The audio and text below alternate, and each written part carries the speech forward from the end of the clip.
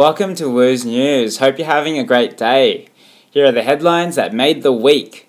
First up in national news, just yesterday morning, more than 200 firefighters have successfully contained an emergency bushfire at Salt Ash in Port Stephens.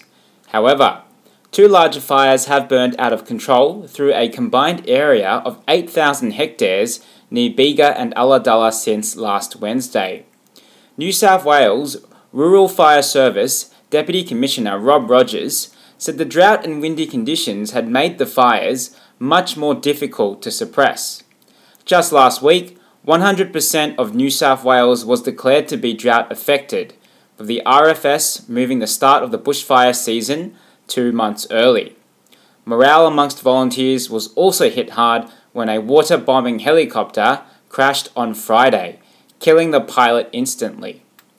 Next up in world news, last Tuesday, at least 40 people have died after 200 metres of a major motorway bridge collapsed in the Italian city of Genoa, sending cars plummeting 45 metres into a dry river and near apartments.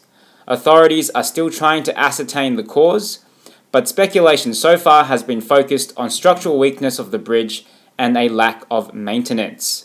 The Italian government has declared a national day of mourning and organised a state funeral for victims on Saturday. But this was boycotted by some families as a protest against the state's negligence. The government is now conducting an emergency audit of bridges and tunnels nationwide to prevent a repeat of the tragedy. And finally, some better news. Last Thursday, two very lucky people have won Powerball's $100 million jackpot, which is the most money ever offered in an Australian lottery.